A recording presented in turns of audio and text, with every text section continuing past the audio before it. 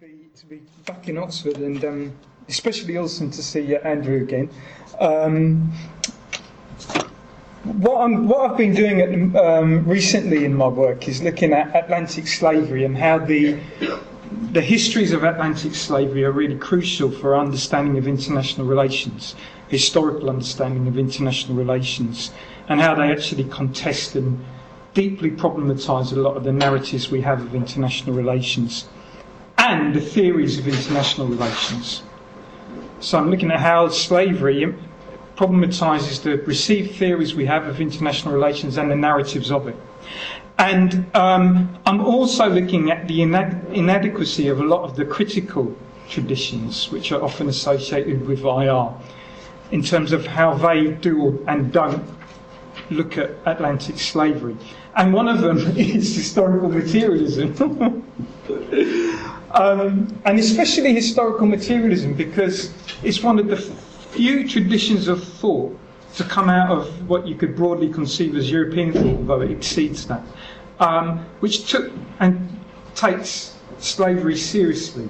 So I want to say that, and you'll see the people that I'm talking about, why I'm saying that. But I'm also problematising that as well. So I'm trying to speak to lots of people, and I probably just make enemies out of everybody. That's all right. It's Thursday after. Is it Thursday? It is Thursday. It is Thursday. Yeah, thanks. But anyway, let's start with this dude, Pat Robertson, talking just after the Haitian earthquake in 2010, January 2010. You know, Christy, something happened a long time ago in Haiti, and people may not want to talk about it. They were under the heel of the French. Napoleon III or whatever. And they got together and swore a pact to the devil. They said, we will serve you if you will get us free from the French. True story. And so the devil said, okay, it's a deal. And they kicked the French out. The Haitians revolted and got themselves free. But ever since, they have been cursed by one thing after the other, desperately poor. That island of Hispaniola is one island. Mm-hmm. It's cut down the middle. On the one side is Haiti, on the other side is the Dominican Republic. Dominican Republic is prosperous, healthy, full of resorts, etc. Haiti is in desperate poverty. Same island. They need to have, and we need to pray for them, a great turning to God. And out of this tragedy, I'm optimistic something good may come. But right. Right, so he's speaking like a 19th century civilizational analyst, right? He's right in that kind of tradition of civilizational thought. He's equating. What is civilization? It's European, it's Christianity, it's modernisation. And all those three things fit together to create this thing called providence. And what are civilizations? Well, they're cultures in excess. And the excess that is injected into cultures in order to produce civilization is this providence. This providence. A providential future based on Christianity and modernisation.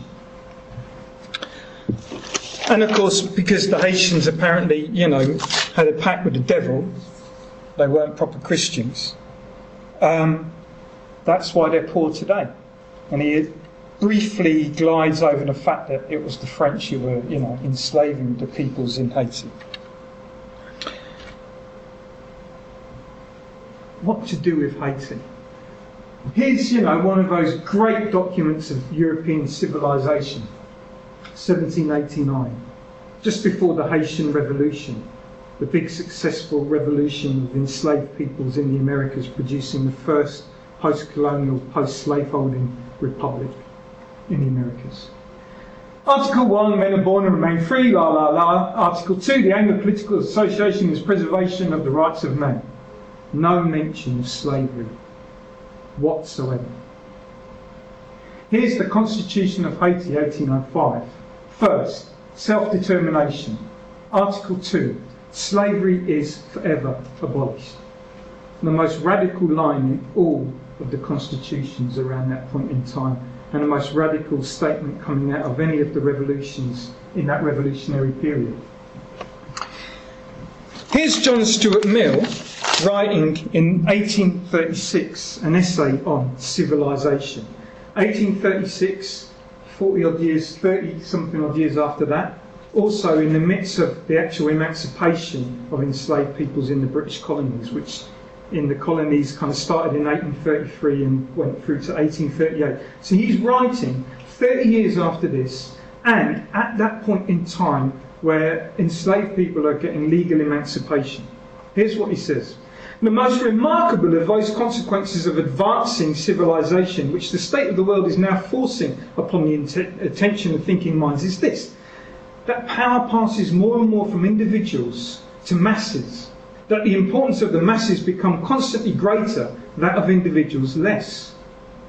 Look again at the slave. He's used indeed to make his will give way, but to the commands of a master, not to a superior purpose of his own. He's wanting in intelligence to form such a purpose. After all, he cannot frame to himself the conception of a fixed rule, nor if he could has he the capacity to adhere to it. He is habituated to control, but not to self-control. When a driver is not standing over him with a whip, he is found more incapable of withstanding any temptation or restraining any inclination than the savage himself. So you got these words from John Stuart Mill. At the same time, 30 years after, you've got a constitution against the French, against the frameworks and delineations of what European civilization offers non-Europeans. It's really weird. And then, of course, you've got the US, and, all good IR scholars know about the Monroe Doctrine, which says, Europe hands off the Americas, no more future colonisation. Except, and this is Monroe's corollary to the Monroe Doctrine, the establishment of a government of people of colour on the island, i.e. Haiti, evinces distinctly the idea of a separate interest and a distrust of other states. So this fear of Haiti means it has to be abjected from the Monroe Doctrine and the Society of Independent States. And of course, whenever we all got this zombie crap going around now in IR, and everything's zombie this, zombie economics, zombie this, zombie that, right?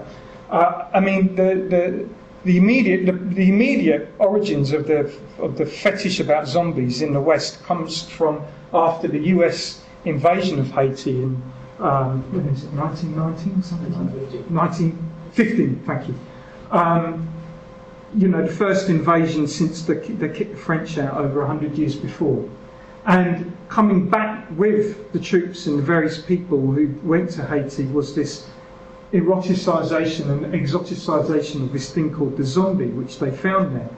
And the zombie in voodoo basically is a symbol of what you could never return to, which was an enslaved person. Better to be dead than to be a living dead, which is what you were when you were a slave.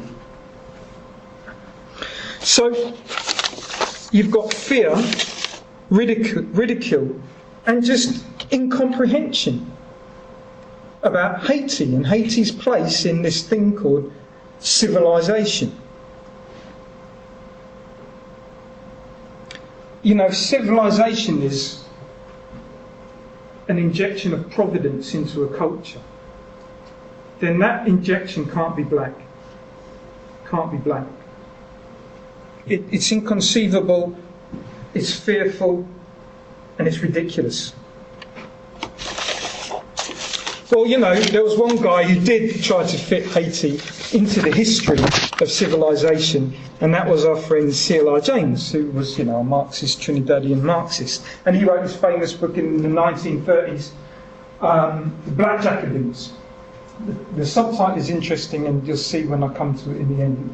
Toussaint Louverture and the San Domingo Revolution.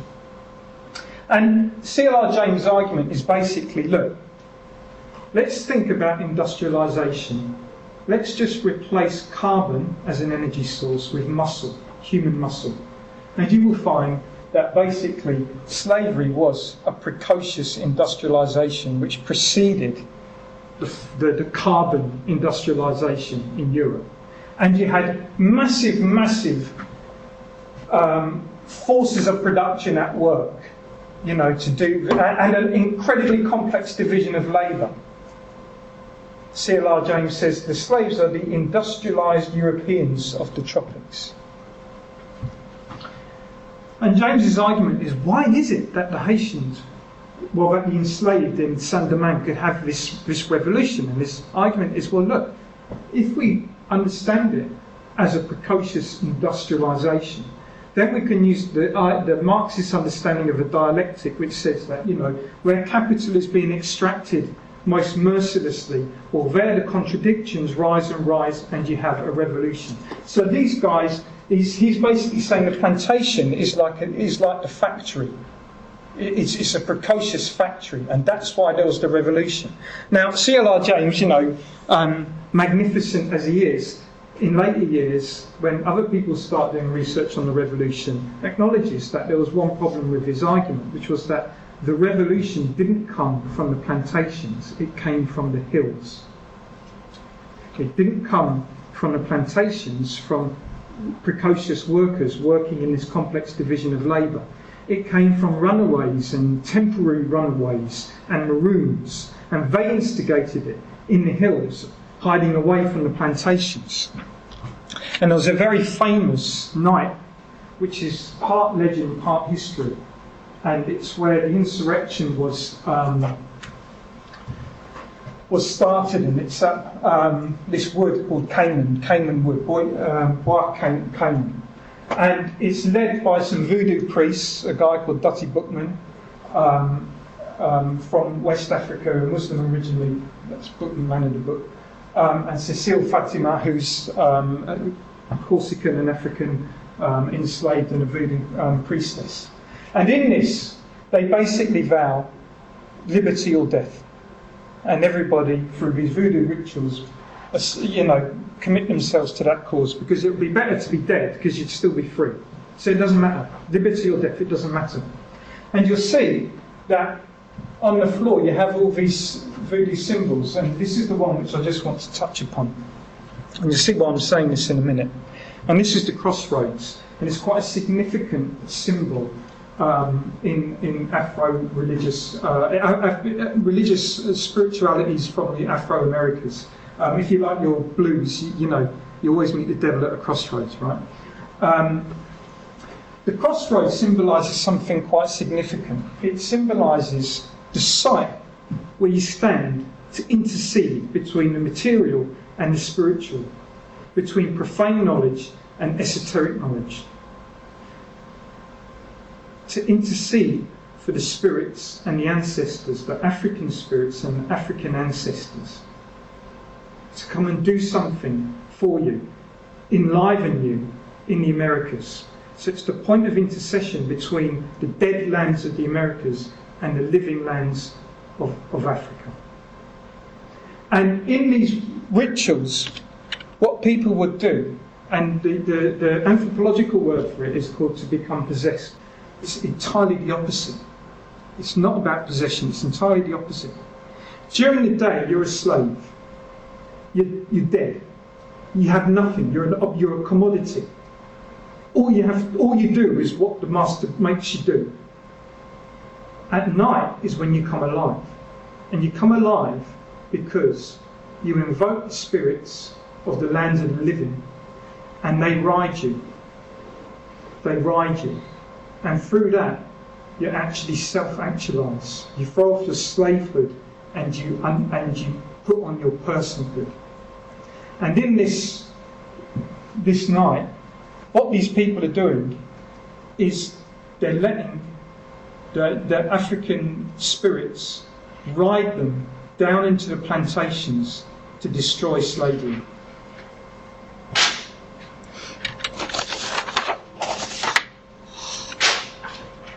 They're taking providence from Europe, and subverting its whole narrative of civilization and what constitutes civilization.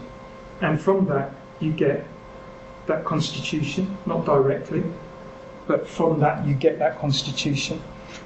And you get this signal moment where you have a definitive destruction of a legal, moral and material order of plantation society. And of course, this civilization is anything, it's about becoming free. So what I'm basically saying is that if we look at Haiti like this, we can understand why even in the present it is such a weird thing for people.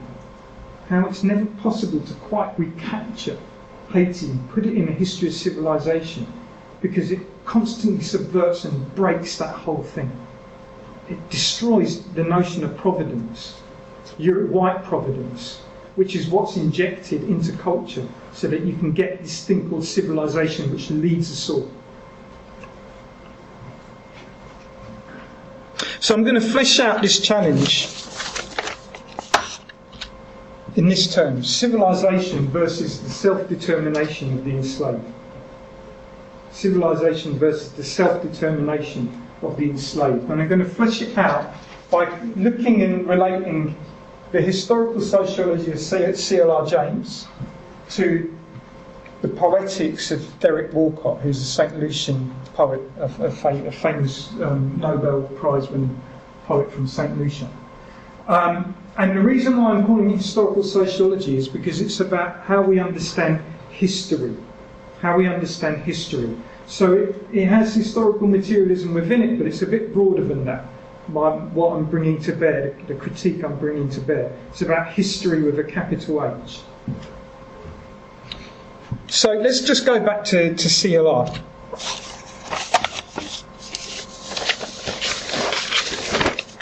Are you kind of with me or not? Roughly? Yeah? Okay. Right. I mean, whatever you get is whatever you get. I mean, I'd like to know what you get, because that might be a bit more. I'll know what it is a bit more. So, C.L.R. James. Well, the way which I explain C.L.R. James is that, first and foremost, you have to understand that he's coming out of what's called a native intellectual tradition. And the native intellectuals, in quotes, in the colonies, have this real dualism associated with their position, because they're of the colonial peoples, but they're raised up slightly above the rest by virtue of getting a colonial education which will equip them to be, apparatchiks or teachers, that kind of thing. And it's and that's what the defining tension within this thing called native intellectual is.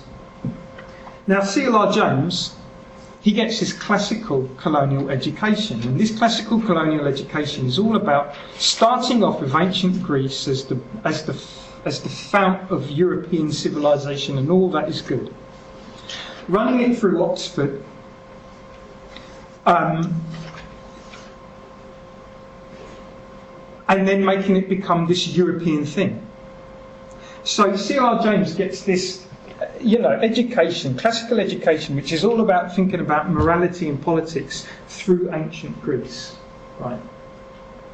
He's especially taken with the old tragic traditions in ancient Greece, because he sees it as an immanent democratic art form, which incorporates the people into the narrative of the thing which is unfolding.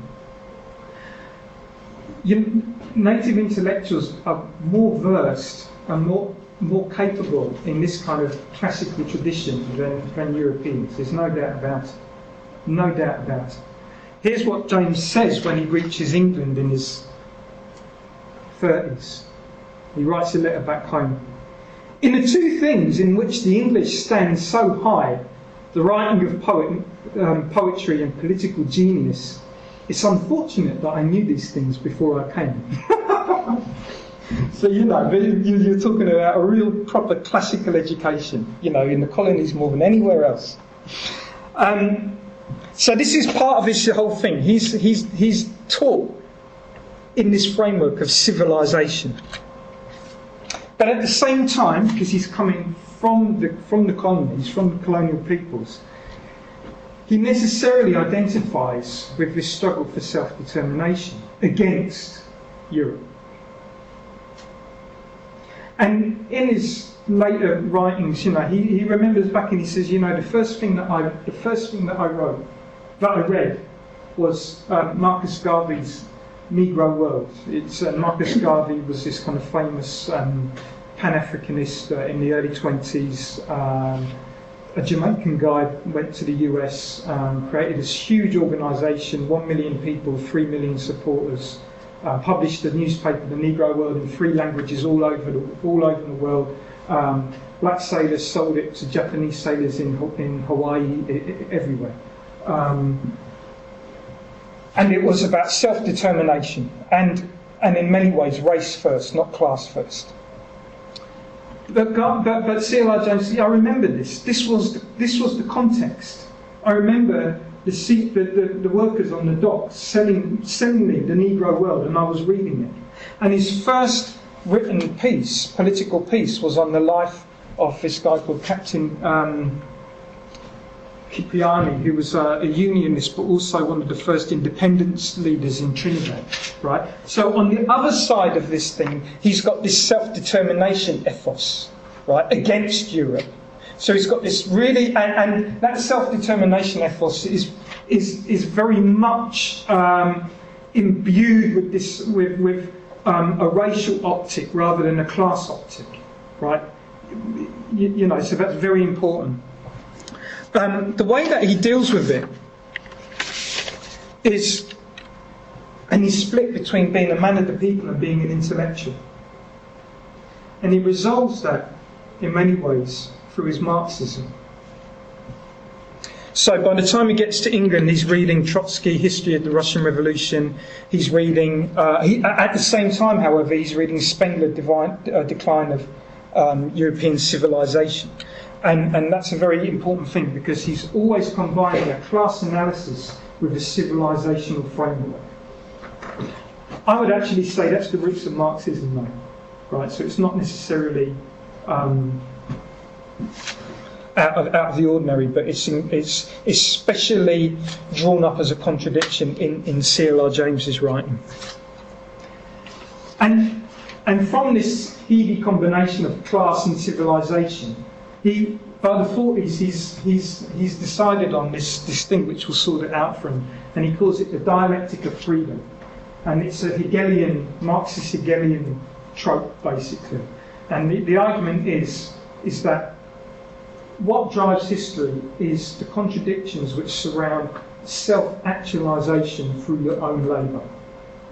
So you actualise yourself as a human being by doing labour, creating things, and it's the creation of the thing which actualises you as a human being. He says there's a fundamental contradiction, and that is between the universal man, which he calls it a man, and the alienated man. And the alienated man is that man who's a factory worker and works and then has the fruits of his labour expropriated from him by the capitalist, right? So that's kind of Marxist, right? But nevertheless, he says the classical composition of the universal man was in ancient Greece, where you could be everything and you could create your own things. So it's a very standard kind of idea in a classical education, and also in Hegel, by the way. It seeps into Marxism through there. And so he runs this dialectic of freedom all the way through history, through the French Revolution. That's what it's about. But then he says it reaches its most intense points, not in Europe, but in the Americas. So that's his big thing. He's basically saying, it reaches the point of its contradiction actually comes about not in Europe, even if that's where it starts, but in the Americas and in the Haitian Revolution and all those struggles over slavery, because this is the most extreme contradiction in the dialectic of freedom, that in an age of enlightenment and civilization which talks about freedom everywhere, you have absolute oppression, slavery. So the people who are enslaved are going to feel this dialectic of freedom the most, and they're going to drive forward history. So note that his dialectic of freedom is all about self-actualisation, and self-actualisation is really the coordinates of political self-determination for C.L.R. James. Yet all the time he's surrounded by self-determination movements from the Caribbean, which don't take their reference point to be ancient Greece, universal man in ancient Greece. Don't accept that. Don't accept the source of the dialectic. You have Black Power movements with Walter Rodney. That comes along a bit later. And many of them might be Marxist or fellow travellers, but they're talking about black liberation, not working class liberation. Even though many of black peoples in the Caribbean would be called, well, they wouldn't even be called working class by strict Marxist standards, but certainly the sufferers. You've got George Padmore, another Marxist, but one who constantly talks about anti-imperialism and self-determination from Europe. You have Marcus Garvey, of course, which continues to percolate through, and you've got the Rastas, who talk about going back to Africa. So all the time that CLR is outlining this dialectic of freedom, he's surrounded by movements of self-determination, of self-actualisation, which refuse to actually carry forward the same dialectic and say, screw Greece. What did Greece ever give us except suffering and misery? And enslavement will go somewhere else, and we'll have a different story. So it's a real kind of contradiction, basically. A real tension is a better word. And it comes out, and it's funny because it's actually prefigured in C.L.R. James's 1930 work on the Black Jacobins. It's prefigured there, and it works out in these two characters: Toussaint Louverture, who's the subtitle of the book, and Dessalines, who's the second in command, who then takes over when Toussaint is spirited away by the French to die in the Alps. And James's argument is Toussaint Louverture is the preferable leader, because Toussaint was a Francophile. He appreciated French civilization, both in terms of culture and politics. He also says that Toussaint is the man who knows how to actually have an economic system which will support independence, and that we need to stay with the French because the French are going to actually do that for us. They're going to give us resources, cultural, economic and educational capital, if you like. But James also says Toussaint is the guy who ends up separating himself from the masses of the people. And he does, and there's various ways in which that happens in the Haitian Revolution. Dessalines is the Francophobe. He hates French. In fact, he orchestrates, in the end days of the revolution, he orchestrates a genocide of all French people on the island. He hates French people and Europe. And he rather wants independence than development. This is C.L.R. James's argument. So Toussaint is the idea about development, modernisation, carrying through the Europe thing. And Dessalines is about self-determination, independence, and, screw what that might mean for development and civilization. And CLR tortuously identifies with Toussaint, and in doing so, he cuts off all this.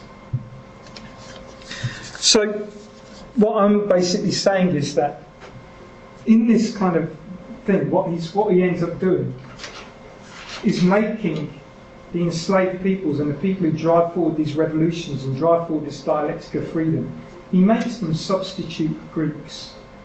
He makes them substitute Greeks. They're not ridiculed or feared anymore in CLR's narrative. But they're not self-actualising. They're not self-actualising. They're simply taking on a history of other peoples which has already been happening, and they're just playing it, the end chapter of it. And that's a really big tension in C.L.R. James.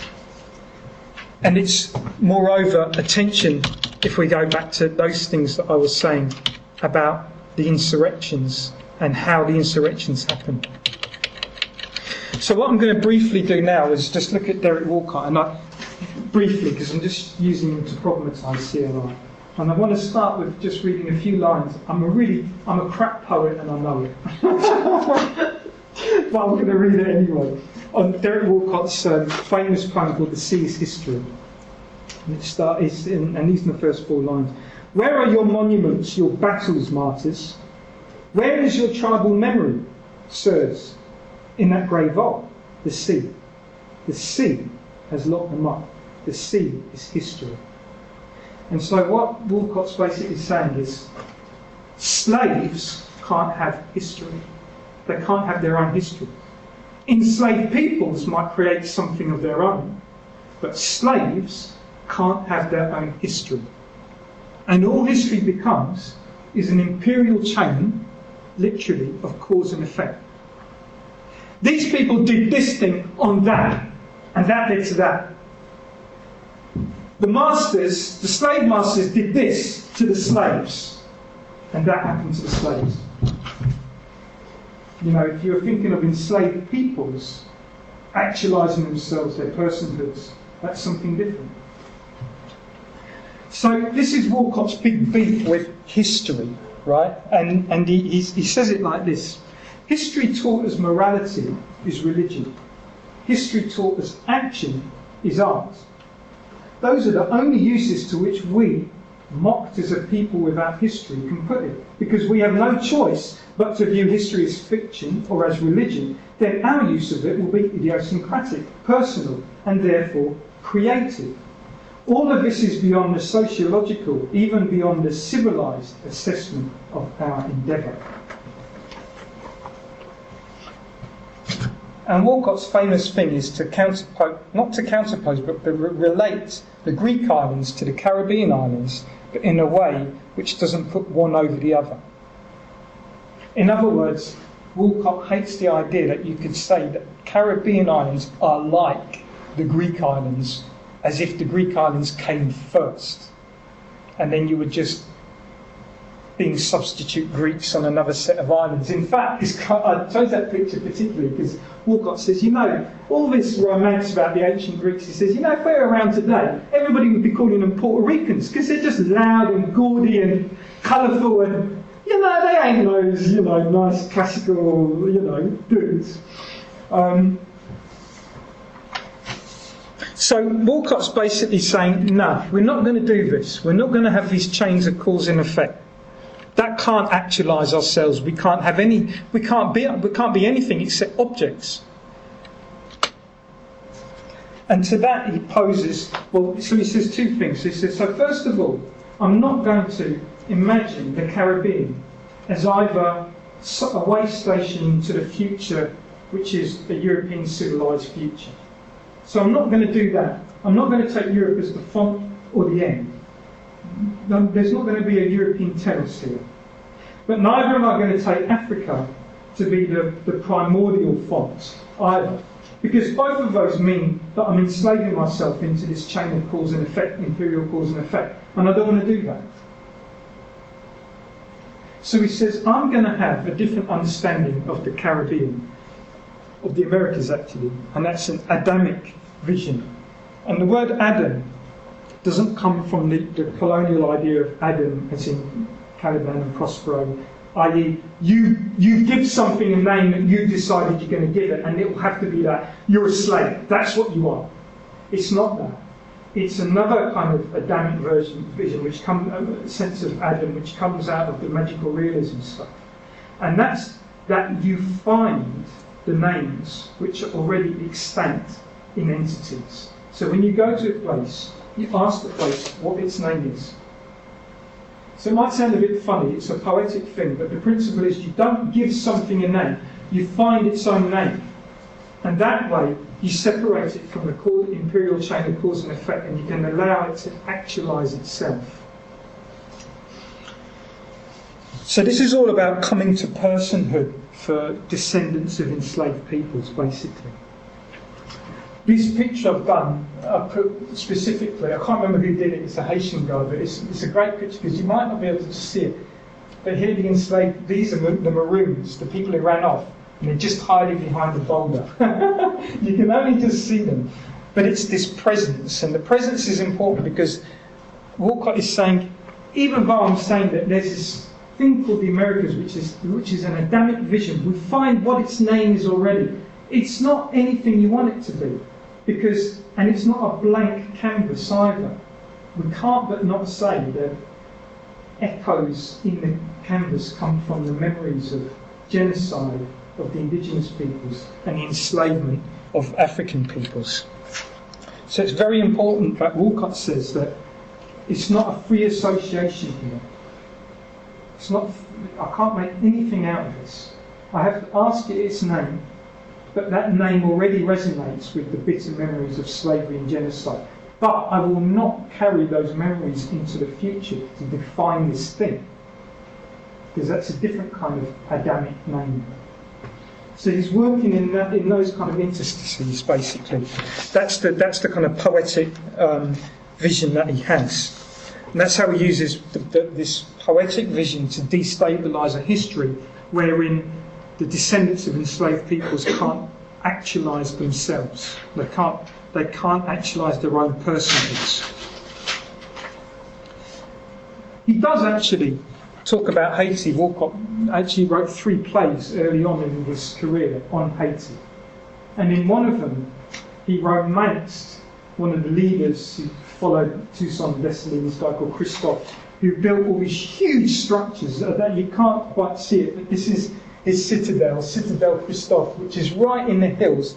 It's massive. It's the biggest, I think it's still the biggest fortress or historical fortress in the Western Hemisphere. And it was built as a redoubt. Again, it was the last place you would go.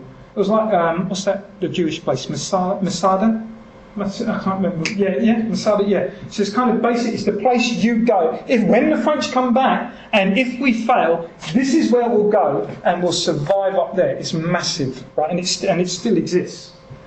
And in the play, Walcott kind of celebrates and says, this is where we can say our history is. You said we haven't got any civilization. Look, we've got this massive monument to rival the old Greek monuments. And he has Christophe saying after he's built this, and Christophe's just about to die, he says, the one final thing is death and how you die. I died crowned, and you, white man, this death beats dying. I have built the chateau of my past that no time eats. A slave, I survive. Later on, Walcott says, no, forget that. It's just a monument. Why do I want to actually represent enslaved peoples through a monument, which was, he says, basically one people's quarrel with another's God. Let me read the last bit of that poem, The Sea is History, because you'll see there how he's problematising history. Then came the white sisters clapping to the wave's progress. That was emancipation.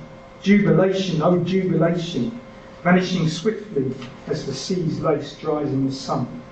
But that was not history. That was only faith. And then each rock broke into its own nation.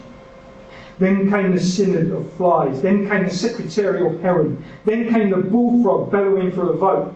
Fireflies with bright ideas and bats like jetting ambassadors, and the mantis like khaki police, and the furred caterpillars of judges examining each case closely.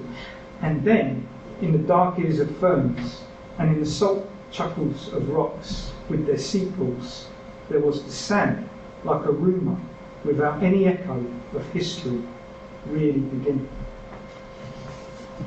So I guess what I'm trying to draw out of this relation of Walcott is problematisation of C.L.R. James thing with Walcott. I guess it's kind of 2 things. The first thing is actually, European civilization is a poetics itself. It's the poetics of colonialism. That's what European civilization is. If you see it as that, then you don't see it as a material claim on the future dispensation of humanity. You don't see it as that. You see providence as a muse It's not material. All political economy is based on the idea of providence being driven forward materially. And it just so happens that it's Europeans and Westerners who usually do it. But providence is a muse. And the materiality of European civilization is pure violence and expropriation. It then means that actually we can start thinking about critical traditions of thought which come directly out of Europe in a different way. Right, and we can start to see how they might be speaking to this problem as well, but in ways which we might not quite catch. Maybe all historically informed theories coming out of Europe, maybe they're all trying to play with this muse.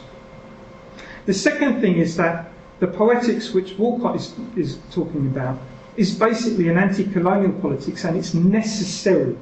It's necessary for self-determination. It's necessary. Because it's about a claim to an existing personhood. Without that, there's no self-determination. I want to finish by just reading a short line from Walter Rodney, because I think he really expresses this so well. And Walter Rodney, the Black Power guy, right? Historical materialist. Emphatically historical materialists, wrote all these great, writings on Africa and the different modes of production in Africa and all that kind of stuff.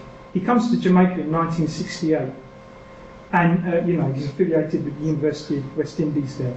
But he spends a lot of his time not at the university speaking to historians, but down in the ghettos and in what they call the gullies, speaking to the Rastas. And here's what he says from that experience. Rastas are every day performing a miracle. Catch the language, he's a historical materialist. Rastas are every day performing a miracle. It's a miracle how those fellows live. They live and they are physically fit. They have a vitality of mind. They have a tremendous sense of humour. They have depth. How do they do that in the midst of the existing conditions? How do they do that in the midst of the existing conditions? And they create, they're always saying things. You know, some of the best painters and writers we have are coming out of the Rastafari environment. The black people in the West Indies have produced all the culture that we have, whether it be steel band or folk music. Black bourgeoisie and white people in the West Indies have produced nothing. Black people who have suffered all these years create. That is amazing. All right, guys, thank you. Awesome.